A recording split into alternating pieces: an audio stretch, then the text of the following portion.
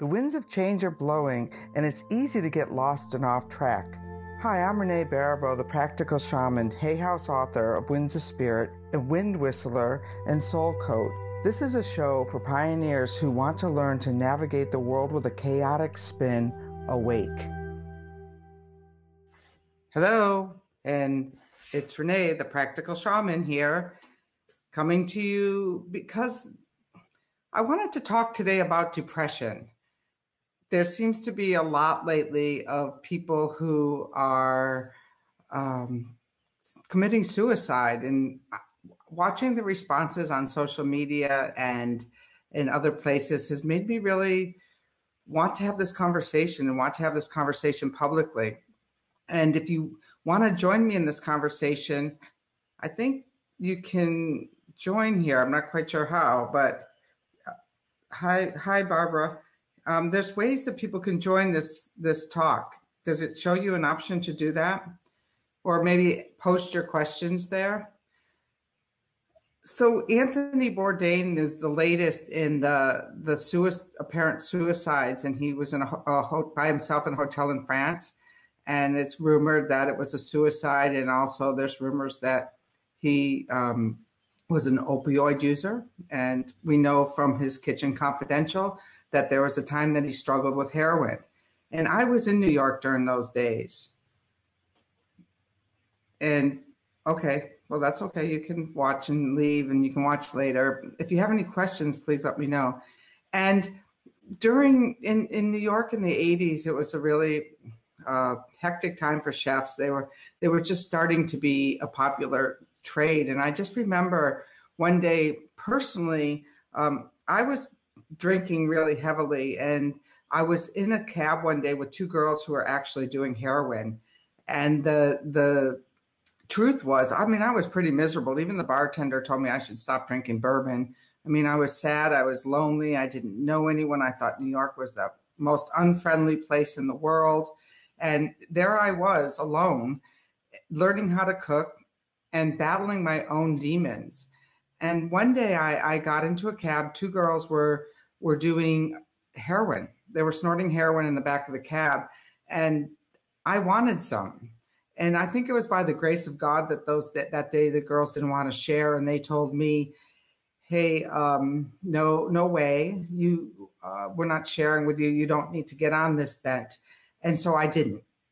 And that didn't mean that my depression didn't get worse, that my drug addiction didn't get worse. I'm glad you can relate. And, sometimes it makes no sense in the entire world why one would get depressed. And it wasn't the only time in my life that I struggled with that. So I went back to Syracuse. I opened a restaurant. My father, the day after, hi, Badir. I think that's how I say it. Badri. Hello, Badri. And my father had a massive stroke the day after my grand opening of my restaurant. And he was quite a heavy drinker and a diabetic and had high blood pressure. And meanwhile, I had this brand new fledgling gourmet cooked order, farm to table, 20 years ahead of its time restaurant. And we were in the basement doing cocaine every single night until my partner was like, if you don't stop doing cocaine, I'm going to leave you.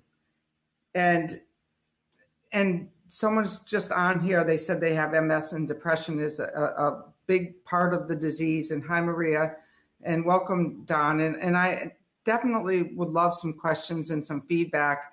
And I don't know how to bring in a guest, or I would be happy to. And so all my life, at the time when I was 30, I would literally go into a darkened room, close the curtains, and hide for 3 days. It was a time where I didn't know what else to do. It was a what's the use? Luckily that they hadn't given me the heroin, and luckily there was some kind of will to live. And my sister's here, and so she understands depression. And depression is something that doesn't go away. It's like you can learn to mask the symptoms. You can learn better habits to deal with it. But in the long run, there's this, it's a lifetime disease, and they call it a disorder. And the the medical book, which I work at a treatment center. The DSMR, the last one. It's a chronic disorder. Hi, Iris. And what we know about it is that there's parts of the brain where the neurons don't fire, or for my own brain, that when one neuron fires to the next neuron, there's this synapse, and the leftovers, and this is how the doctor explained it to me, kept refiring. Hi, Colleen. I'm really sorry to hear that. Yes, I can just imagine.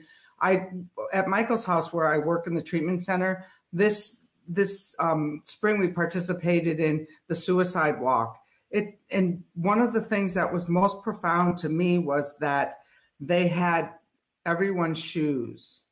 Everyone's shoes were lined up along the bank of people who couldn't find a more permanent solution to their temporary problem. And I say that it's a temporary problem because anyone who suffers from depression knows that, yeah, it's a misfire. I'll get back to that one second. So anyone who suffers from this knows that there's a cycle of depression. You're not always in that, oh my God, what's the use? What am I going to do? And sometimes those periods of time can feel so overwhelming that you don't know what to do. So Barbara, what they drew a picture. I could draw a picture so that in a normal brain, when you get a stimulus, right, and one neuron tells the other neuron what to do, that it just, the excess dissolves.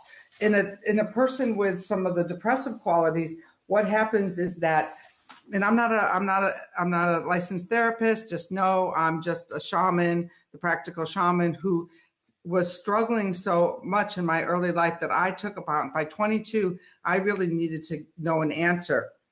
So, well, there's the whole dopamine thing and how we recreate that, and how drugs then can inhibit our ability to create more. But in this particular scenario, that when the one neuron fires to the next one, instead of it releasing and dissolving, what happens is that it keeps refiring and refiring and refiring.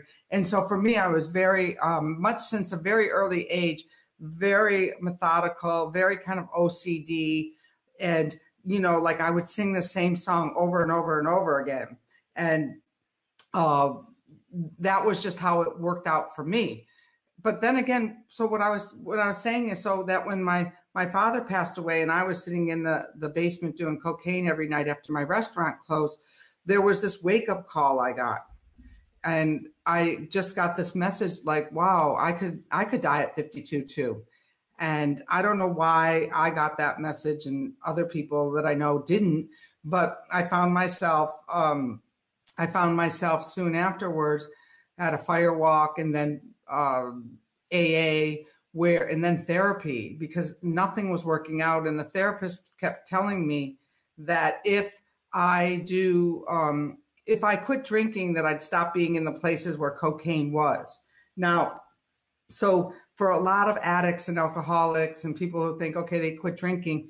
Well, for me, how it turned out was that once I quit drinking, then the depression got way worse. Two and a half years after I quit drinking, I ended up in a mental institution. At the time, they didn't have dual diagnosis treatment centers. They had mental institutions or treatment centers that handled the addiction. And I've always been inquisitive. So I wanted to know, how does the brain work? What can I do about this? And for me, I went to the mental institution, and the doctor took me on daily walks around the complex, and he started to explain more and more about how this disorder would work and how it would show up in my life, and what things that I could do to lessen the symptoms. You hear that? It was lessen the symptoms. It wasn't that you're ever really going to cure this part of your makeup. And so medical marijuana may or may not help. I don't know. For some people it is helping, for some people it's not helping. So it's how we help with the symptoms. Again, it's not like, do we get to cure it? And sometimes in my life, I've actually even felt cured. I mean, after some healings and after some medicine work that I've done, I've actually had long periods where everything is really going great. Thank you, Barbara, for sharing. And people are sharing this broadcast. I think it's really important that we have this conversation, because I've had conversations with my friends in the past few days, and they're saying, like, how could somebody with like hundreds of millions of dollars take their own life when they have children? Or how can a famous chef take their own life when, they have children? And how selfish that is. Well, the truth of the matter is we're all very selfish. We're navigating, in my book, Winds of Spirit, we're navigating our own ships from our own wheelhouse. Yes, people come in, they have their own spiritual life, and sure, it is really selfish and hurtful for the people who are left behind. But if you've ever really suffered from deep, dark depression, at that moment, it's only about you and your creator, and what's the use? How many people who are listening to this have had that? What's the use? I just think that feeling that it's like an entity that takes over your entire thought process. I mean, for me, I just published a Hay House book, and everyone thinks like, well, how exciting is that? And those high moments for me, like caterings, when I do these magical weddings for a couple hundred people, publishing a book, graduating from college, all of these high moments always had equally corresponding lows. And over the years, hey, Lawrence, over the years, what's worked for me is to get better habits in place. And what are those better habits? Well, right now I've got the journal challenge going on. So journaling every day to look at what's really deep in there beneath it all. When I got from the hospital, they wanted me to take lithium and Zoloft. And the lithium made me feel like I was adding an extra hour onto every single day. And I didn't like the way that felt. Does that mean that other people shouldn't find medication that works for them? Absolutely not. That's not what worked for me. I found an Ayurvedic doctor who worked with me to balance out my organs. And that seemed to work for many years. But then 2004, I went down again. And that was over a heartbreak. So after that heartbreak, I thought, okay, well, how do we do with this? And so then I decided, well, I think I'll stay neutral on relationships for a while until I can manage my moods in relationship. Well, now it's been 15 years.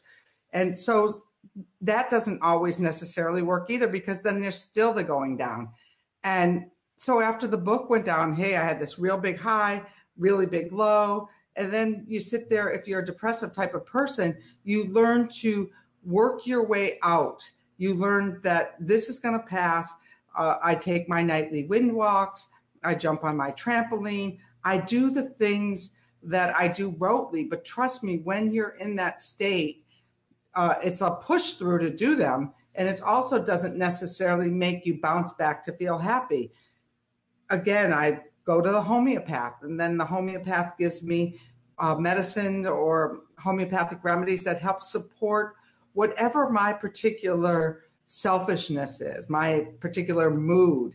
And I feel really saddened for the other cultural creatives that I know, and don't even know, like the Robin Williams and the Anthony Bourdain and Kate Spade. I mean, these are people with high profiles who have a very serious disorder in the underbelly. And as society, we don't want to know that part. I watched a video today about the homelessness in LA, and what are they showing? That, all of the thousands of people are living on the street, and, there's people close to me who are also near the street. And, it's okay, but we want to put it over there. We don't want to see it. We don't want to put it in our neighborhoods. And a lot of this stems from depression, not being able to, be functional in society. So what is that level? Where is that happiness? And you see that it's either from the people living on the streets to people living in 5-star hotels in France, that no one is immune from this.